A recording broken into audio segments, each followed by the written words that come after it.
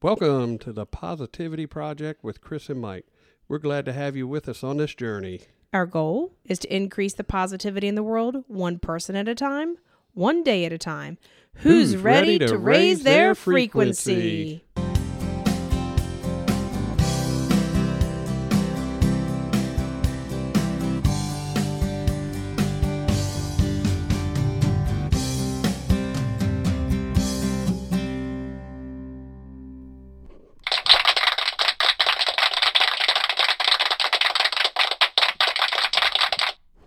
All right. We're glad to have you with us for Season 2, Episode 19.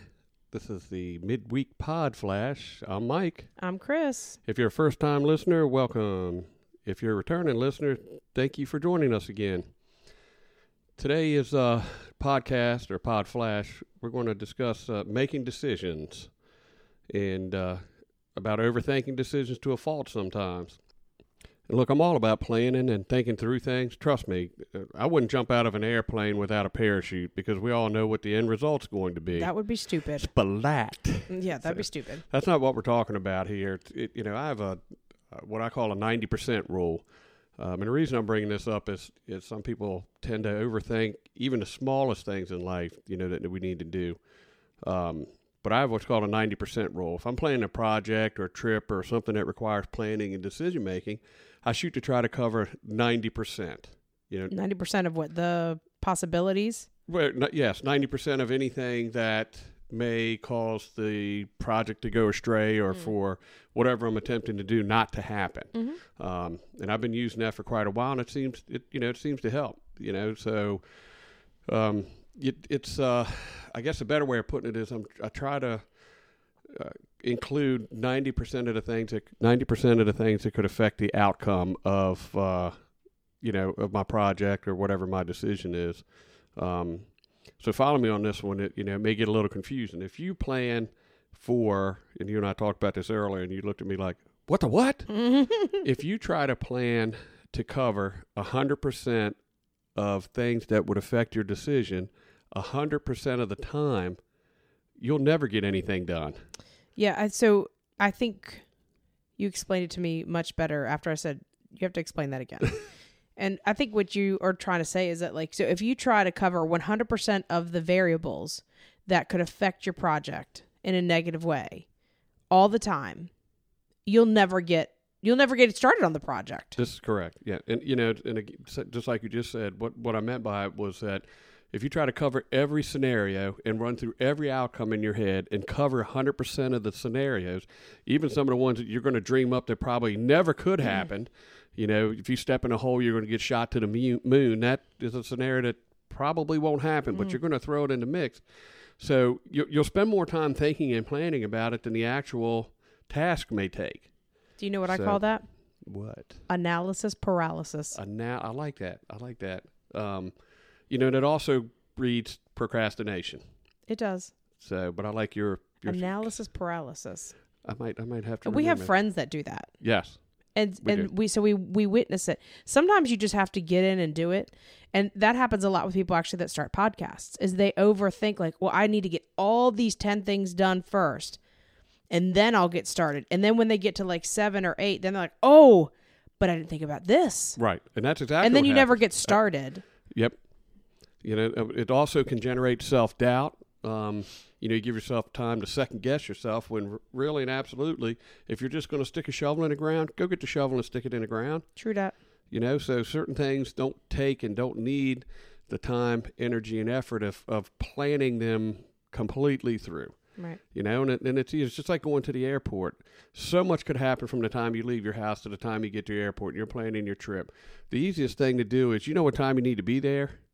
Start at that time and work your way backwards to everything you need to get done, and don't overthink it. And then put your rear end in the car and go. And go. Throw the bags in the trunk, start the car up, and put it in gear. It will move most of the time.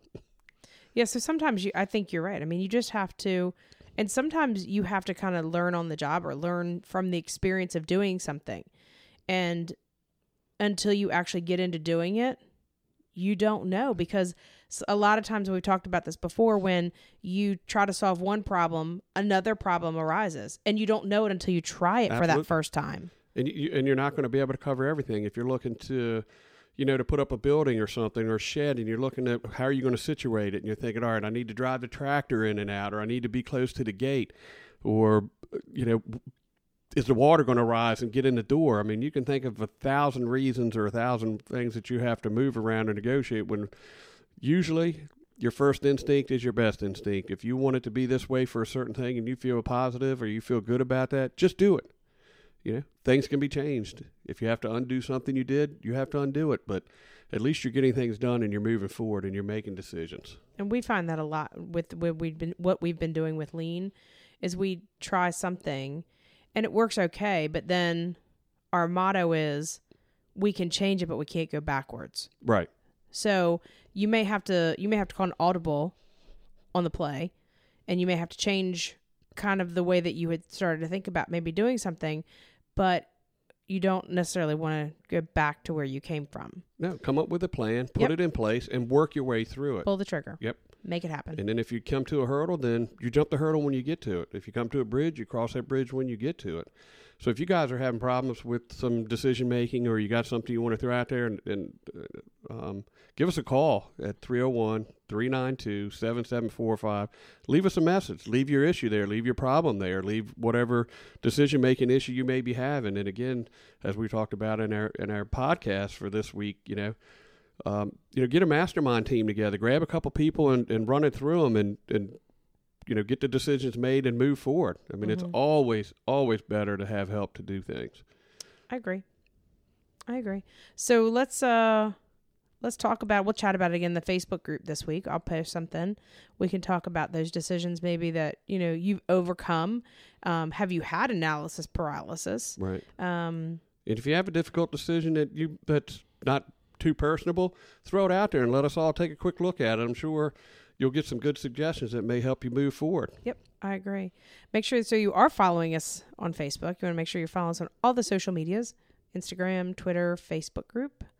Make sure you're hitting that subscribe button so you never miss an episode, and tell your friends about us. Give us that 5-star rating. So we want to spread the word and spread this community of positive thinkers and positive doers. And that's what the Positivity Project is all about creating that ripple effect in this world, the positive ripple effect, and weeding the negativity out of the world. That's one person at a time, one wave at a time, one ripple at a time. Yep.